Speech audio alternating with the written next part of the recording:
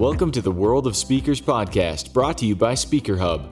In each episode, we interview a professional speaker and reveal their very best tips and tricks. You'll learn to improve your presentation skills, keep your audience engaged, and learn how to grow your business to get more gigs and make more money. Here's your host, Ryan Foland. Ahoy, everyone, and welcome to a special edition of the World of Speakers podcast. Two specials because we've got two guests and we've got all kinds of information about helping you to up your presentations digitally. We've got Maria Soriano-Young, who is a writing center director and a freelance editor. And we've got with us today Scott Allen, who's an assistant professor of management. And today we're going to be talking about this new crazy cool project / book / I'm sure journey about documenting, researching, interviewing, all things digital best practices when it comes to presentation. So welcome to the show. I'm excited to learn. I'm excited to see how we can up our digital game. Maria, Scott, welcome to the World of Special Speakers. Thank you, sir. It's good to be here. Thanks, Ryan. Well, the nice thing about how we start this podcast is that it's a story time special. And I usually like to get an idea of who people are based on a story from their past. Now, usually I say it can be any story, but I'm actually particularly interested in the story of how you two met and how you two decided to go on this book writing adventure. So I'll let you take it from here, but I feel like I'm on a campfire. Hopefully smoke is not in my face as we warm our hands and hearts and listen to your story of connection. Well, we met because I was working on an academic paper for a journal called the Journal of Management Education. Maria mentored me through that process, and we built a friendship. And over the course of working on this project, I always like to say she kind of made my writing sound more human, and she's just brilliant with words. So we built a relationship, and we had a great working relationship. And I had this idea for a book about presenting online. And I approached Maria I believe it was June, Maria, maybe it was late May. And it was just after, Ryan, as you know, the world shifts. I'm doing a lot of consulting work, a lot of client work, a lot of front-facing workshops and keynotes and such.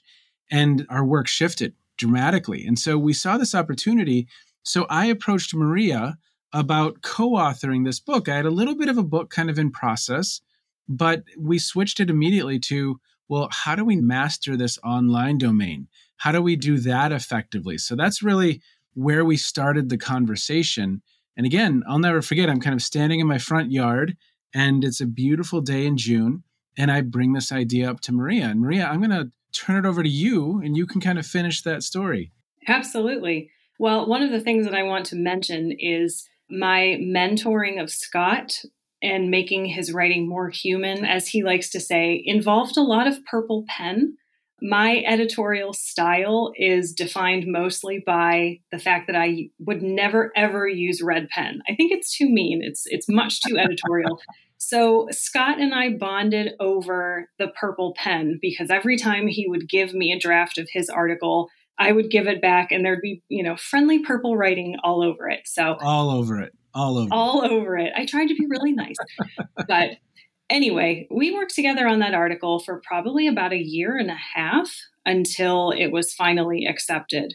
So when Scott approached me about this book idea that he had been working on and wanted to turn it into something more, he asked me, do you want to be a co-author or do you want to be an editor? And at first, after hearing about his project, I mostly just thought that I would continue with an editor role because that's really what I'm used to. That's what I like doing the most. So I kind of defaulted to that. And he sent me the manuscript that he had in progress. I don't even know how many pages you had at that point, Scott. It was probably 40 something. And we just started working on it like crazy. We got involved with doing interviews over the summer together, over Zoom with so many different people.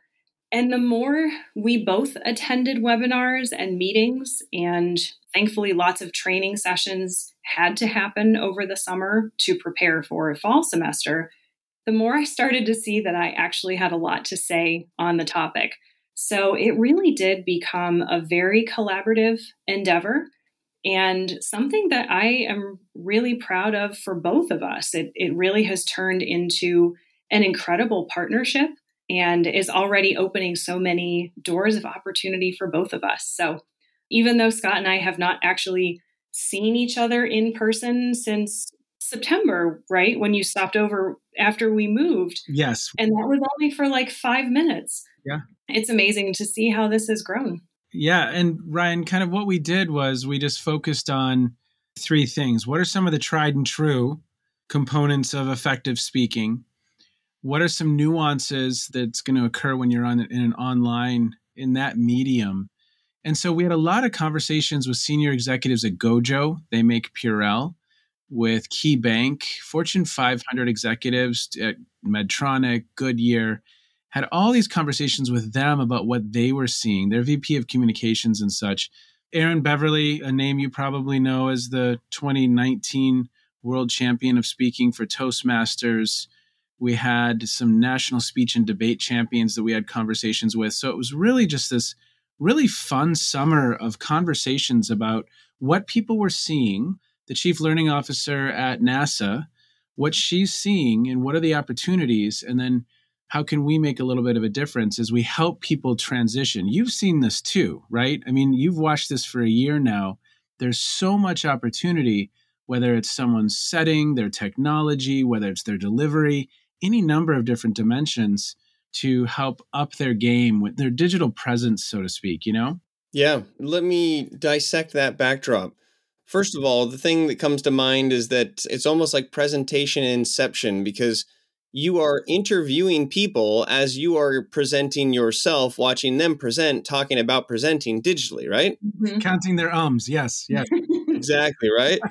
Looking at their background. And I almost said, there, right? If you've never been in a Toastmaster and held the role of the counter, you don't know what we're talking about. And you probably violate the ums in the world, but yes. So I'm curious about that process as you're continuing to interview. You're probably with each one learning more and then noticing more.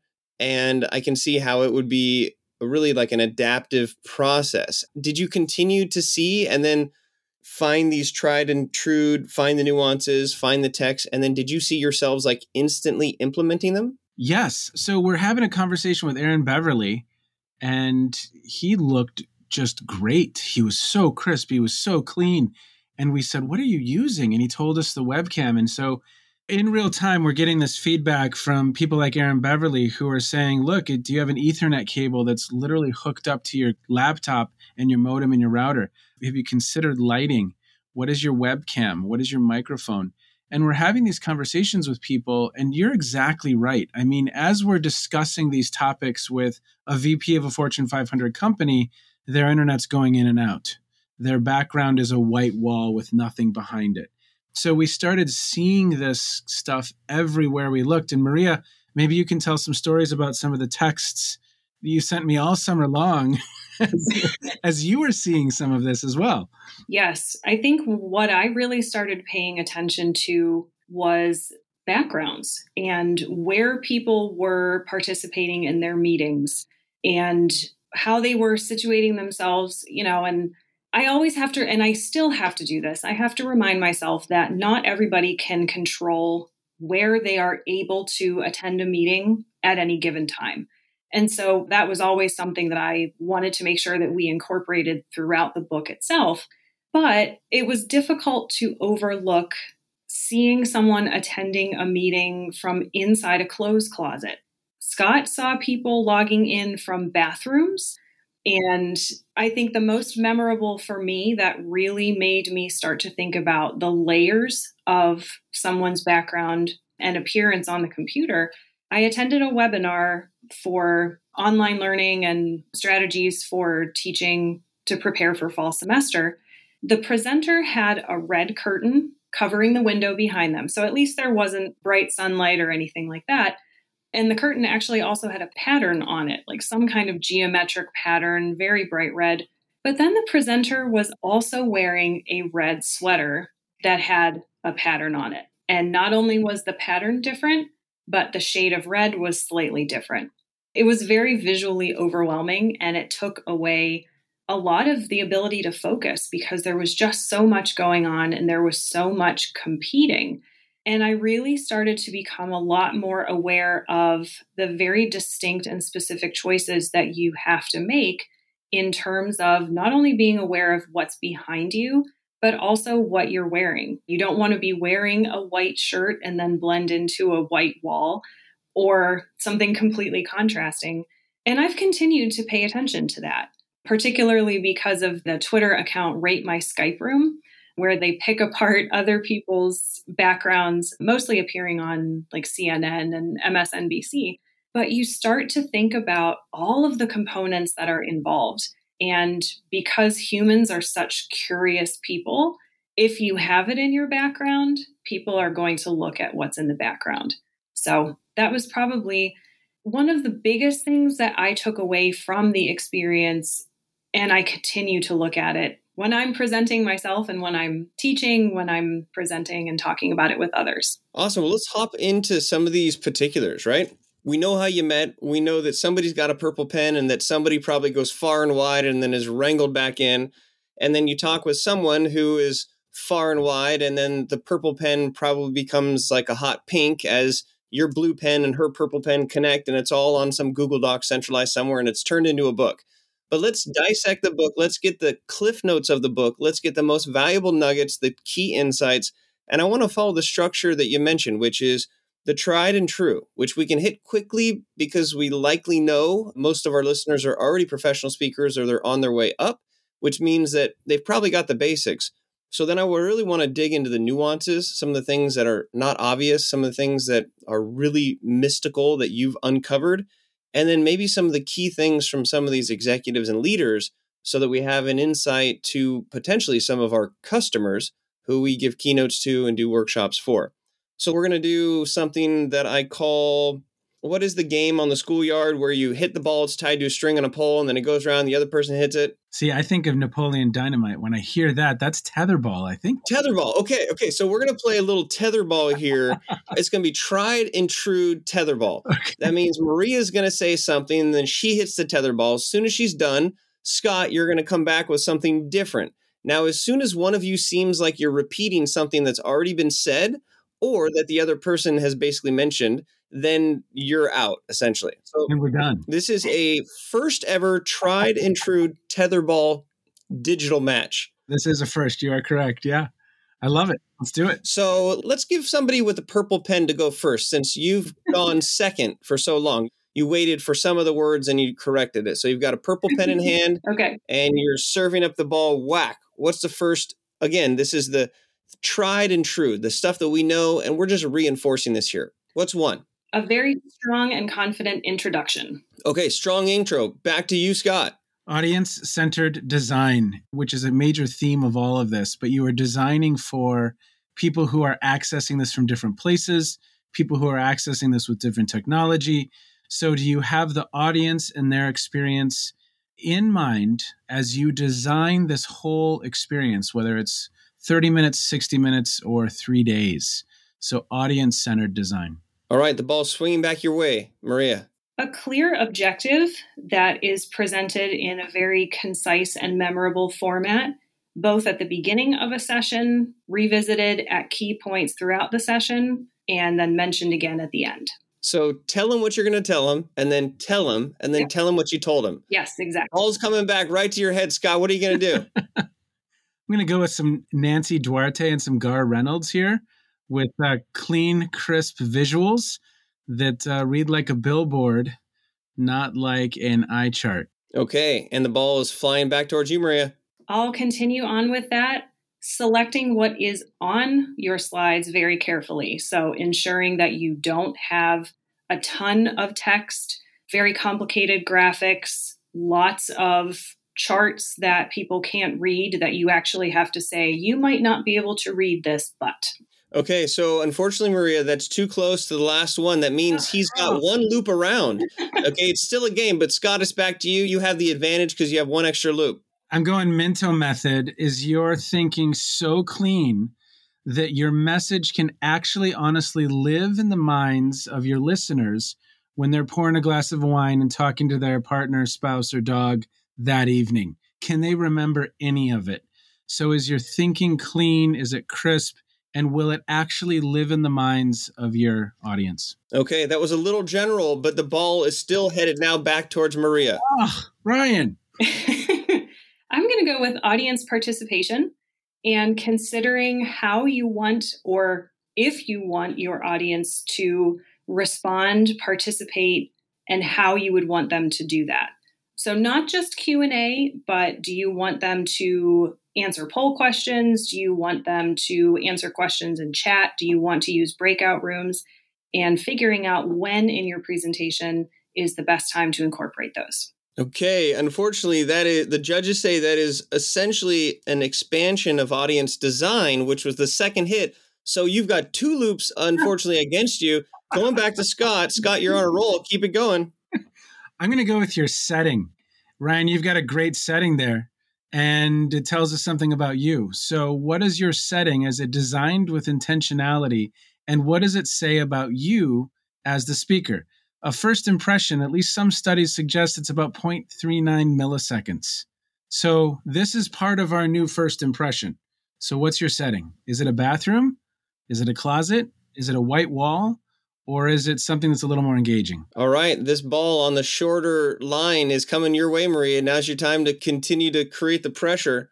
Okay, I'm going to turn away from all of that and focus on devices and the reliability of the device that not only you are tuning in on, but thinking of what your participants might be tuning in on as well, and being mindful that some may have desktops, some may have two screens, some may have laptops, tablets, or cell phones that may or may not have video and audio capabilities all at the same time. Boom, power shot. You've caught Scott off guard. That means it goes over his head. It swings back. He's now only 1-to-1 loop advantage. Scott, what are you going to do? Oh, well, I'm going to come back here. Now I feel like I'm in a game of dodgeball. So I'm going to start going for some delivery techniques, eye to eye. So in this domain, it's your eyes on the eye of the camera. That is eye contact in this new world, nothing else. Okay, and that's a quick one. Back to you, Maria. If you have slides or if you have other visual aids, I know we've talked about slides before. This is not slide design. I'm on the defensive here. But thinking about making materials available ahead of time by emailing them to either if you have a participant list directly or emailing them to the host or the organization. But some people have indicated, particularly in our interviews, that they like to have those materials in advance. Some might like to print them out. So considering that with your presentation timeline. All right, and Maria screams, "It's on its way," as she hits the ball, smacking it back to Scott to show how in tune she is with her hit and her last play. Scott, back to you. Well, you know what? I'm going to have to go with vocal variety here, which I think is one of the most important elements of any medium, whether that's from the podium, a TED Talk, or in this domain. If your pitch, pace, volume, if your pauses, if it's not varied, if your storytelling isn't solid, isn't sound, you're in trouble. You are more of a DJ in this medium than you are a monotone speaker going at a slow pace. It's a recipe for disaster. And with all the distractions that people have around them, you better be a great storyteller. Boom. Okay, now the judges are going to call you on the fact that you actually tried to squeeze two in there. You talked about vocal variety, but then you talked about storytelling, which was maybe a filler word that you were thinking as you're distracted and you've lost your one loop advantage. It's back to Maria. She can take the lead. I would like to talk about designating a co-host for the session. Ooh. Well, you took what I was going to say with silence in the session, so I'm just going to take this one. Nice. And the trash talk continues, ladies and gentlemen, as the game gets more serious. This is a professional working partnership. But in all seriousness, designating some kind of co-host who might be able to advance slides for you if you don't have control of them, someone who's monitoring the chat if you are allowing people to submit questions throughout. If you are not able to see that people have raised their hands on Zoom to speak, for instance, knowing that there is someone available to help you manage all of that, particularly if you are sharing your screen and all of the thumbnails of the participants are minimized. It's very difficult to see as a speaker in that instance. And what's that? It sounds like we have 2 minutes left in this turbo play. That means we are going to a lightning round. This is one sentence nuance. And ready, the ball is back to you, Scott. One sentence, something we haven't said. It's all tied up. 2 minutes left. Have you checked your technology and then checked it again? Boom, back to you, Maria. Close with something memorable and signal that you are officially concluding. Oof, oral signpost. Like saying 2 minutes until the end of the game. Way to pull that one out. Scott, back to you. I'm going to go word choice. They are critical. The words you choose are critical. And it's another way of keeping people engaged. You just lost it because you went on past the sentence there. That was a really aggressive compound sentence. We're splitting hairs here. Maria has one loop advantage. Go, Maria. About a minute 30. I'll go with where your computer is placed when you have it on your desk. Is it at a level where, not the camera lens, but is it where you're looking at the camera lens itself? And I just realized as I was saying that was multiple sentences. That's more than a sentence. So we're back to tied up. It's still a 0-0 heated game. All right, about a minute left. Go, Scott. I had one, and now I just lost it.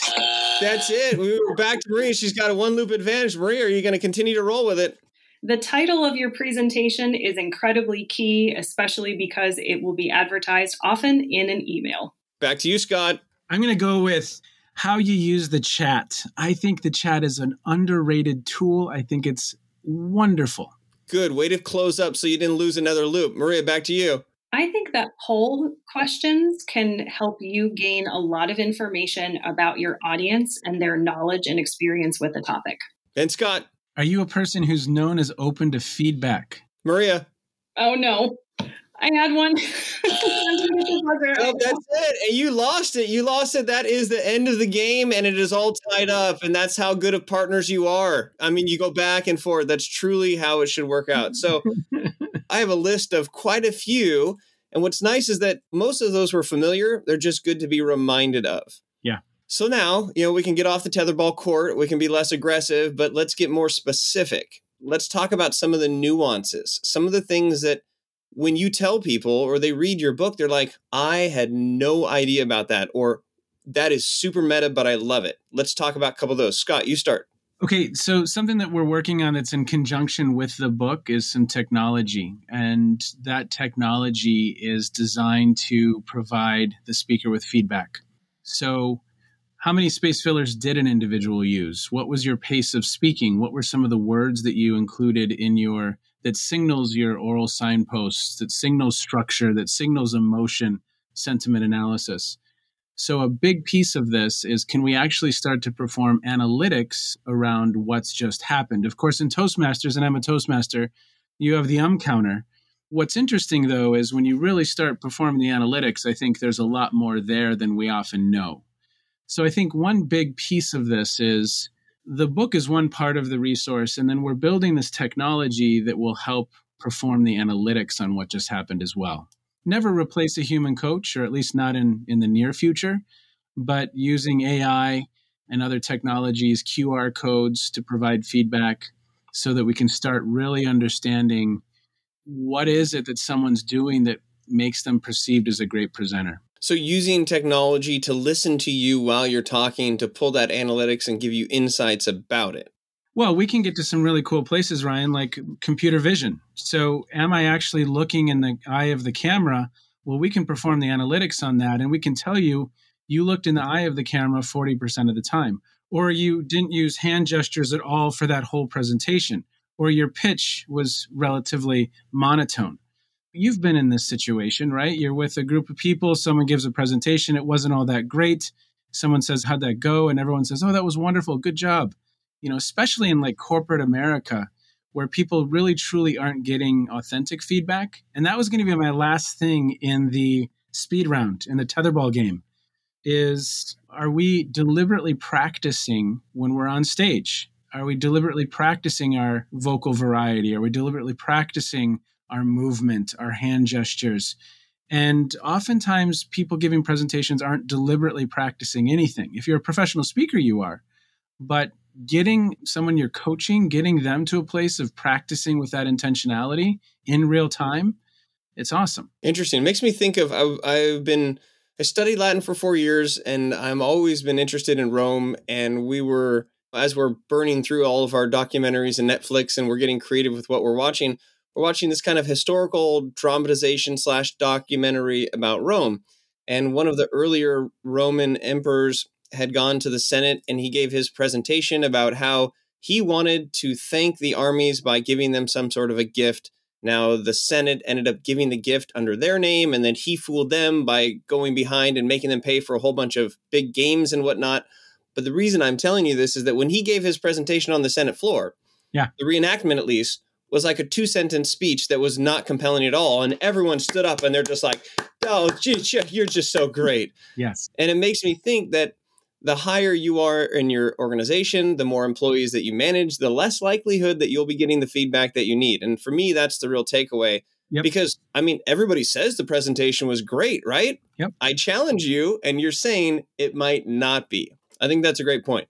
What do you think, Scott? Well, and there's a really great scholar. His name is K. Anders Ericsson. He just passed away. He was the world's expert on expertise.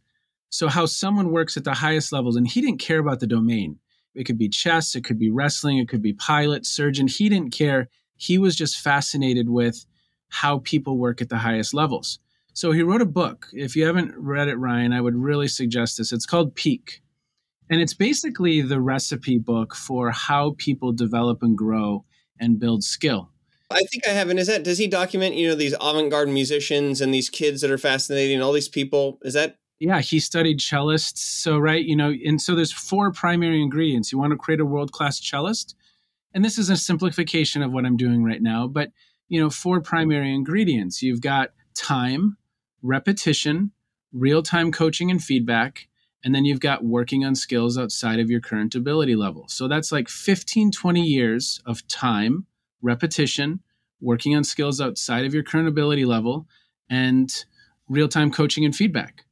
And oftentimes in organizational life, people don't receive a couple of those, right? They aren't practicing anything with intentionality oftentimes, and they aren't getting that authentic feedback. We have some time and repetition, but oftentimes they're repeating bad habits, right? So Maria, I know you want to jump in. What do you think? Yeah, Maria, get your purple pen in here. What do you think? Well, Scott, one of the things that you mentioned made me remember mindset. Yeah. And we talk about this in our book. And, I found myself incorporating this more consciously into even the class that I'm teaching this semester for undergraduate students who want to become writing center consultants. And I think a lot of what's connected to feedback is you have to be receptive to getting that feedback, because chances are you're probably not going to get 100% positive reviews all the way across the board. And if you aren't in the mindset to wanting to learn, and if you're not in the mindset to wanting to improve your skills, or if you have a fixed mindset of, I know that I am not a good speaker, I don't like public speaking, it makes me nervous, that's going to determine everything about how your presentation goes. And, one of our challenges at the beginning of our book is that we want people to enter our material and enter this presentation mindset with, this is not what I am that good at, ellipses, yet. And we're hoping that people who consume our ideas and, use our database, use our system, read our book, will find that it is this practice. It might be 10 times of using the database. It might be frustrating. You might hate seeing and hearing yourself over and over again. But if you're willing to put in the time and you're willing to see that the more time and practice you do put in, you can improve on these skills, then that mindset will become much more of a growth mindset, and you'll become much more accepting that you can improve. Yeah, I tell people that thoughts become words, words become things. So think the thoughts that you want. And I'll ask somebody straight up, so are you a public speaker? And oftentimes they'll say no. And then I flip into the switch and say, if you speak in public, then you are a public speaker. It's a scientific fact that you cannot argue either. Yeah. The mere fact of speaking. And so it just becomes nuanced, and it becomes something that will definitely become a limiting belief. Now, I think our listeners understand this concept of feedback, but how do they get better feedback? What do they ask for? I know there's a technology component, but are there any best nuance tips and tricks to get feedback? Is a typical survey still worthwhile? Is it in confidence? Do you do it confidential? Like, what have you seen as one or two or three good ways to receive this? What Maria just said is so incredibly critical. Do you have a growth mindset? And so we hear, especially as we've moved into the space of being online, oh, online presentations aren't as good. Classes aren't as good. Participation is low. I think that's a fixed mindset. Someone with a growth mindset says, you know what? An answer exists. We got to experiment. We got to try some different things. I mentioned earlier that the chat, we're working on an article right now about how to use the chat more effectively as a leader. You have data that when you basically ask the Zoom room a question, you're going to get crickets. And it's that Bueller moment from Ferris Bueller's Day Off. It's the economics teacher. And it's going to be crickets. If you say to people, hey, go ahead and put in the chat your thoughts on what we just discussed. You have 16, 20, 25 things just roll down the chat, and it's rich. And then you can go through that and you can talk to it. So again, engagement's just a little bit different in this medium. And I think we have to have that growth mindset. I said to my students at the beginning of my course last summer, I want this to be the best class you've ever had. It sounds like cognitive dissonance as well, where whatever we think is going to be true, this fixed mindset, we actually look for the data that supports it. There may be other data that doesn't support it, but because you are convinced that there's not as much engagement, you won't see the engagement when it happens. And it also shuts you off from all those possibilities. If I tell myself the story, well, online's not as good, engagement's not good, then it won't be. You'll find the data that supports that. Maria, your purple pen, anything on this? And then I want to move on to another nuance. So what are your final full hit on the ball as it just swings into victory here? Sure. The rhetorician in me says that it's all about the types of questions that you're asking. So if you want numbers, rate on a scale of 1 to 5, did the presentation meet your expectations? If you want number results, then ask on a number scale. But if you want people to actually answer with words and to give you the explanation of, well, this is what resonated most with me. This is what I learned today. I would like to see more of X, Y, and Z. Then you have to ask the right questions, and you have to ask them in a way that will make people want to respond. And I tend to think that those more open-ended questions where people actually get to speak back to you in a sense, those are what teach me the most about my classes, about presentations, about information and ideas that I'm sharing. Because, it's like I said, it's an opportunity to converse with people, even if you don't get to have an oral conversation with them about your presentation. And Ryan, if I can, one of my passions on the side is kind of technologies enabling disruption. So blockchain, artificial intelligence, sensor technology. And we're seeing some apps like Ori and Quantified Communication. They have a platform that does some of this analytics, and it's very, very cool stuff. So we've been exploring with this notion of, well, can I put a QR code at the end of my presentation where an audience literally could just click and provide me real-time data, a net promoter score, with maybe a little bit of space if they want to put in some qualitative feedback? How can we leverage technology to accelerate that growth? Because if all of a sudden I've had 80 people on a Zoom and they do a quick snapshot and they give me, because it's anonymous, they're really truly unfiltered feedback, I can improve more rapidly. That's kind of their coaching and feedback for me. So how do we leverage technology to accelerate growth? So is the technology in this case just a QR code that you're referring to? Because feedbacks is the formula of getting feedback. Is it that it creates an easier way for them to do it and being anonymous? But you talked about AI and all these things and you're like, well, there was a QR code. For me, that doesn't ring like disruption. No. It's one technology. But AI definitely would be another technology that can be leveraged, whether that's sentiment analysis, again, the computer vision and looking and quantifying a lot of what's happening for the speaker. And Google and Amazon and IBM, they all have in some ways kind of these off-the-shelf platforms that will do the computer vision, that will do sentiment analysis. So when you're saying, I'm really excited to be here, it's really, really fun, is there any congruence in your face? Because you didn't smile. We didn't. Now, is this something that as a presenter, you are including into the presentation? You say these are off the shelf, so you just run it in the background, or it's a program that you run on top? Yeah, so you can do a couple different things. You can take the video of your Zoom presentation and then run it through a system and get the analytics. And that's how that can work. As a presenter, yeah, at the end of my presentation, I could have a QR code. I could say to the audience, take a quick photo, give me some feedback. We can then start looking at, well, what were your analytics? Oh, okay, you spoke at 120 words per minute. You said 77 times in 17 minutes. And you use no words that communicate any level of joy or optimism. And you got a 6 or a 5 as overall, this was a great presenter. Well, we can starting to do the analytics on, well, what are the attributes? People who are getting 8s and 9s, what pace are they speaking at? People who are getting 8s and 9s, how often are they communicating? How often are they using hand gestures? What's their eye contact like? What's their pace? So you get into some really cool opportunities, again, from kind of a coaching and feedback standpoint.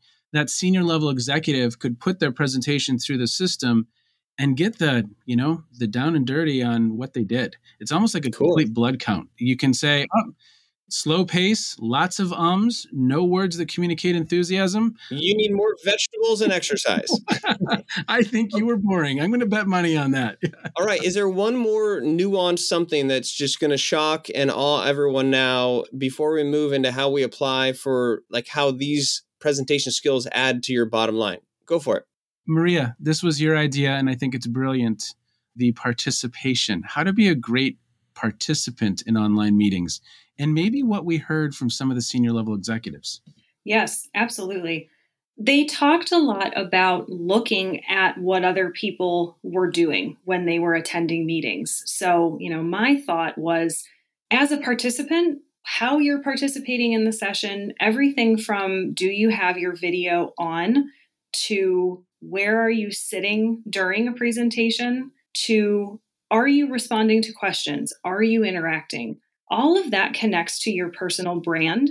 And even if the presenter cannot see everyone who is attending a session, they're still getting a sense from the response style of, are people interested in this topic? Is it something that they're paying attention to?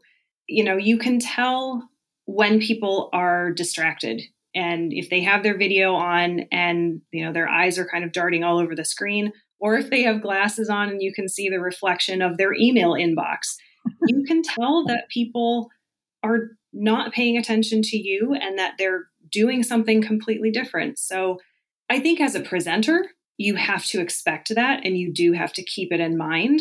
But as a participant, similar to what you would be doing if you were actually in the room face to face, what you're doing in an online environment, people are going to take notice of it. And you don't want the wrong person to see that you're lounging on the couch or that you're half asleep during an incredibly important meeting that is presenting the statistics that you need to know for your next big presentation. We had executives say to us, and I've had leaders, partners in Big Four firms say, look, during this last 12 months, 11 months, people's social capital has really gone down in my book and people's social capital has really gone up. We had another person we were interviewing, and this was one of what Maria was just saying. This individual said, look, well, while our CEO is speaking, I will scroll through and just look and see who looks engaged and who looks checked out, who looks together and who looks befuddled. And so the impression management component of all of this, whether you're the presenter or whether you're a participant, especially if you're in organizational life, it's a very, very important consideration. If you're the director who has terrible internet that is constantly going in and out and no one can understand you, and it's 8 months later now, 10 months later, and you don't have the Ethernet cable, I believe it can be damaging to people's careers. And so I thought that was a really unique contribution that Maria, a perspective that was really valuable. And then we went out and did some very informal polling of executives who manage people and what their impressions were. What was most important to them when it came to their subordinates? What did they value most? And it was things like, I want them on camera. I want them to participate when we ask a question. Because again, leader after leader, we're hearing from them. When they ask a question on the Zoom, it's just crickets. Yeah, for me, as one of the most important parts of my speaking business is the networking and the connection, the relationships with other speakers. Yeah. I was on a call the other day with a number of speakers at an industry event, and though I was a participant, you can see the opportunity to brand yourself in that group as someone who is paying attention, who is there. And one of the things that I'll do is in real time, I'll check out their socials or their LinkedIn and I'll connect with them and I'll use those environments to be able to, when it's all done, I'll get this flurry of accepting. And there's that, oh, that was that one guy. So Yeah. I think it is important from a speaker perspective to know that when you are in the audience, that you're able to lead by example. And also, if you're in an event where there are multiple speakers and you're either in the room or you're up on deck, or I've been on webinars where there's 4 people and it's your turn to talk, and then you see some of the other people just completely tuning out, and you're like, wait a minute, I need to remind myself that I need to be engaged in there. Well, let's bring this to where it can end up being valuable from a monetary perspective as a professional speaker. Sure. The obvious answer is, of course, the better your presentation setup is and the better you are presenting, the more money you can possibly make. But in the people that you talk to with this book, or some of the individuals where their income is directly tied to their presentation skills, aside from that obvious answer that the better you are, the more money you might make, are there any insights that you got from talking with so many people that could really help somebody who's building a speaking business be like, that's really important, or that's really important? We heard from some senior level executives at Fortune 5s that they were really missing the skill of facilitation from their presenters. That they might do a decent job with their 15 minutes of content, but then they want to have some engagement and it just fell flat. So again, I think that's why that growth mindset is so important. Whenever I design a class, I think of it as a recipe. And sometimes it's White Castle, sometimes it's a 4-star meal, right? But I'm always working to get to that 4-star meal. And so I think that mindset is so critical. We're not there yet, but what experiments can we run to facilitate that engagement like we would in a natural way when we're live?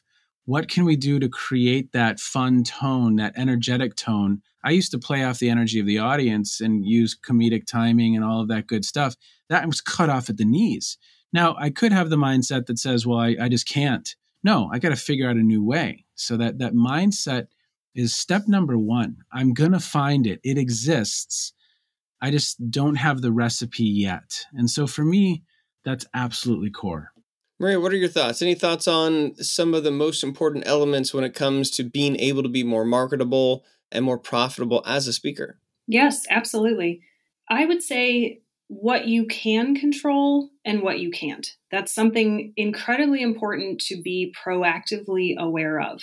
So that goes for everything from your setting to the time of day of your presentation, who is around you or in your house when you're doing your presentation, the light in your room, the angle of your computer, kind of starting by taking inventory of all of that.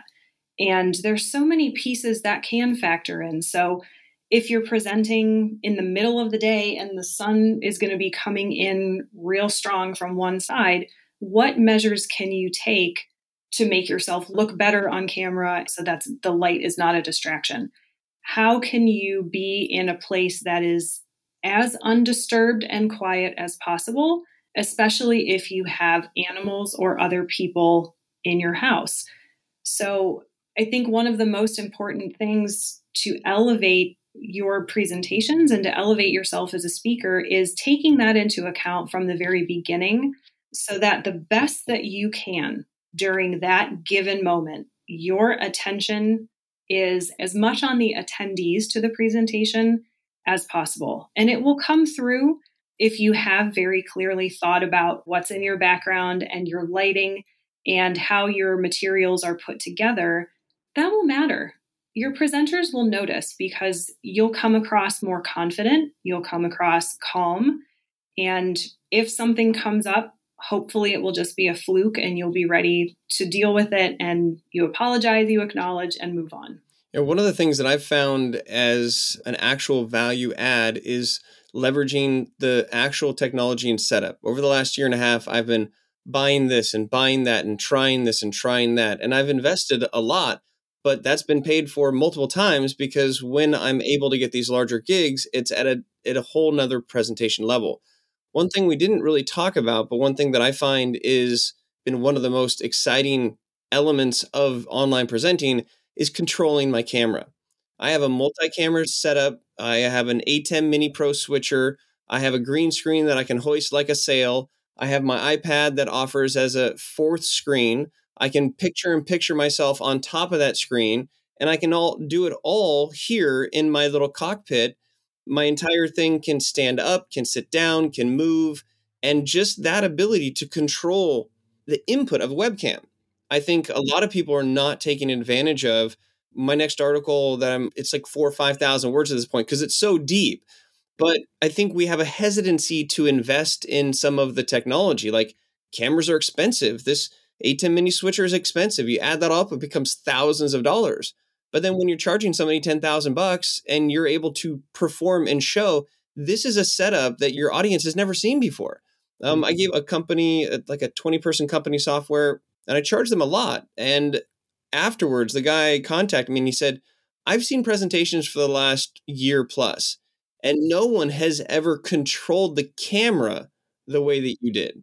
So thoughts on that, because we're all stuck with an input, but it's when you get creative with that input that zoom in, zoom out. Even my lights in the background, they're Alexa smart lights that I can control off my phone.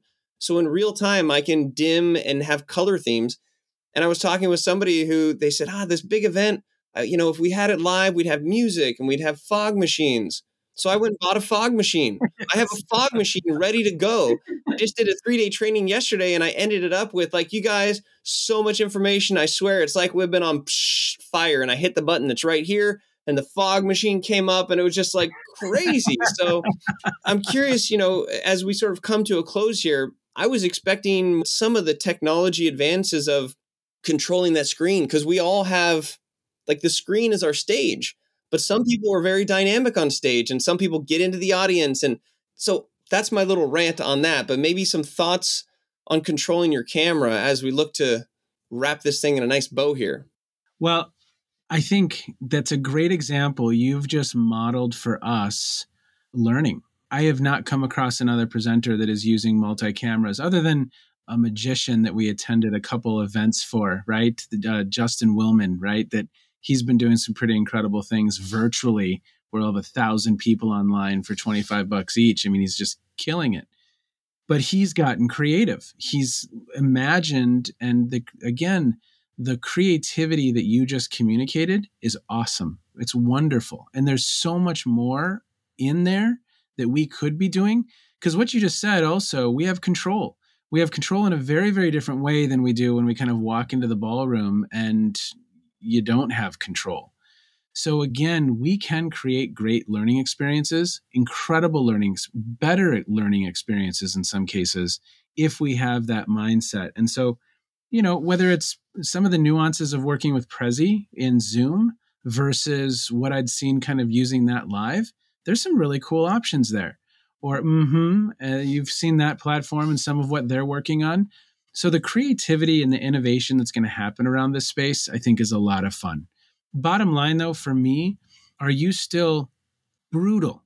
I always say to the people that I speak to afterwards in a nice way, please be brutally honest with me. What worked? What didn't? What should I consider? What should I do more of? And mining that feedback from those folks helps us then better design the recipe. Because if they say to you, that fog machine, that was awesome. That was the coolest thing I've seen last year. Then okay, that's my part of my shtick. Right. Maybe I have some Rush playing and some lasers, and then, that's really cool. But I think getting that feedback and figuring out what people do enjoy. Multi-camera, that's awesome. That's so cool. Yeah. Okay, good. I'm on to something. The recipe's coming together.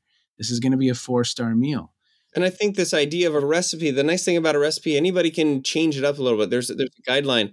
Another couple thoughts that came to mind. There's somebody in Canada who's charging top dollar, and he actually rents out an entire theater, and he brings a whole film crew, and he gives a live presentation to an empty audience, and that's patched in. And so you're like, this guy's literally on stage, and it's that environment. Also, one thing we didn't really touch on was technology as in native features within Zoom. And there are always new features in Zoom. If you haven't updated your Zoom, I was showing people that there's these new filters that they stole from Snapchat. And you used to have a snap camera to come in, and then that would be cool, and you could turn into a cat. But Zoom is smart enough to include it. There are people like my mom was so self-conscious of how she looked. I showed that there's actually beauty filters within Zoom. Yeah. Right. So you can adjust your light setting in Zoom. Yeah. Now, these are all going to change.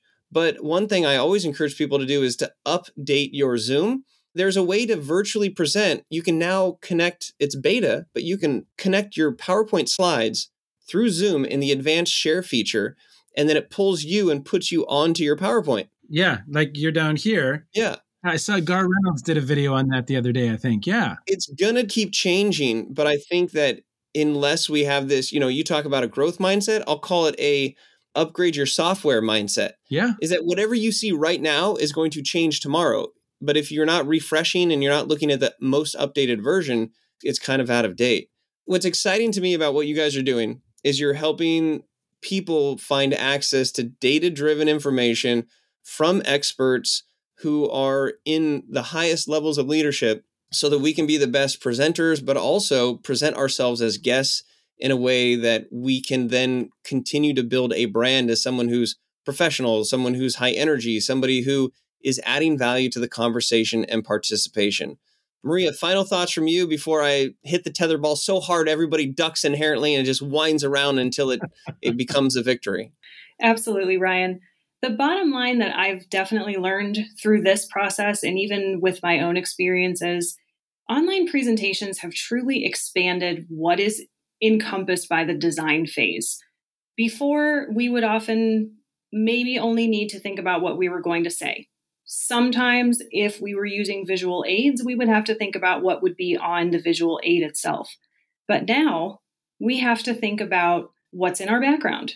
We have to think about time of day. We have to think about our setting. We have to think about how the way that we look, what we're wearing, plays into that setting. We have to think about where we are appearing on the screen, where our hand gestures are, how big our facial expressions might be to convey something differently. I think it's challenging people to expand the design that they put into their presentations because there are just so many dimensions to think about. And the more conscious we become and the more time that we spend and the more intentionality that we are willing to put in, the better our presentations are going to be and the more successful our shift to online will become. And from a speaking perspective, that can translate into higher honorariums, into more deals, into more impact, into sharing your story, into inspiring people, into motivating them.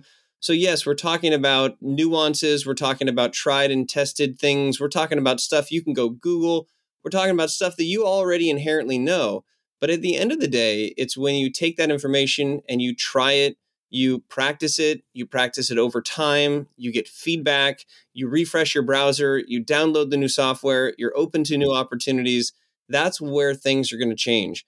And I think that as I look back on this last year and a half, things have grown, but it's become somewhat normalized. And the good news for speakers is that whenever there's a normal, there's always an opportunity to break outside that norm and be known as that guy, that girl, that person who's able to bring a new type of presentation. And I've always enjoyed referral business. And you have an opportunity every time you present for somebody to be like, that guy, I'm going to think top of mind when I need somebody to present or somebody to recommend. Yes. Well, this has been a fantastic conversation and a solid tetherball game. But tell us where we can find more about this book, how we can get it, and where to look for this new technology that you're developing, and how to find you two. Sure. So the easiest place to go is just www.captivation.ai, and it's captovation.ai. So it's almost like attract applause, right? Captivate and ovation is a combination. So captivation.ai is where to find our resources, the technology, information about us. That's the easiest place. So remind me the title of the book. Captivation: Online Presentations by Design. Okay. And then, Maria, where would people find you online? Are you a LinkedIn? Are you a Twitter? Are you Facebook or Instagram or what? All of the above, but our Captivation materials are available on a separate Captivation LinkedIn page. We also have a blog that goes along with the website. Our book is available in multiple formats on Amazon for paperback copy. We have an Audible version if you prefer audiobooks. Then we also have the Kindle version. Scott and I are both also on Twitter, and we have Captivation on Twitter. And yes, we both have our individual LinkedIn pages as well. So we're kind of all over the place. We'll make sure all that stuff is in the show notes. And for those speakers who are listening, and for you too, if you're not yet on Speaker Hub, it's a place to be found. It's a place where you can search for speaking opportunities. It's a place where events are searching for speakers. So you can go to speakerhub.com. You can get your profile. You can share your profile. There's over 26,000 speakers, and there are thousands of organizations and events that connect on that platform. If you want to find me, if you want to hire me, if you want this high energy ginger to fill up your Zoom screen, you just go to ryan.online. That's where you find me. And make sure you subscribe to the show. If you like this, you're going to like the other 90 of them that we've produced. And just as though these two individuals have been talking with experts about those experts' expertise, my goal is to find experts in the speaking business to help you build your speaking business to be something that you're proud of, something that you can make a living on, and something that you can drive some serious impact. So wherever you are in the world, you are a speaker if you speak in public. Thanks for listening. Subscribe. And if you like this, rate it, show your love.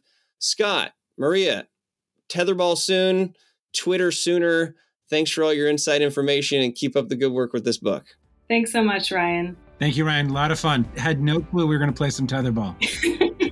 And I didn't either, right? You never know. You always got to be ready for a digital tetherball game. And in your next book, that can be one of the creative ways to spark some engagement. It's a good title, Digital Tetherball.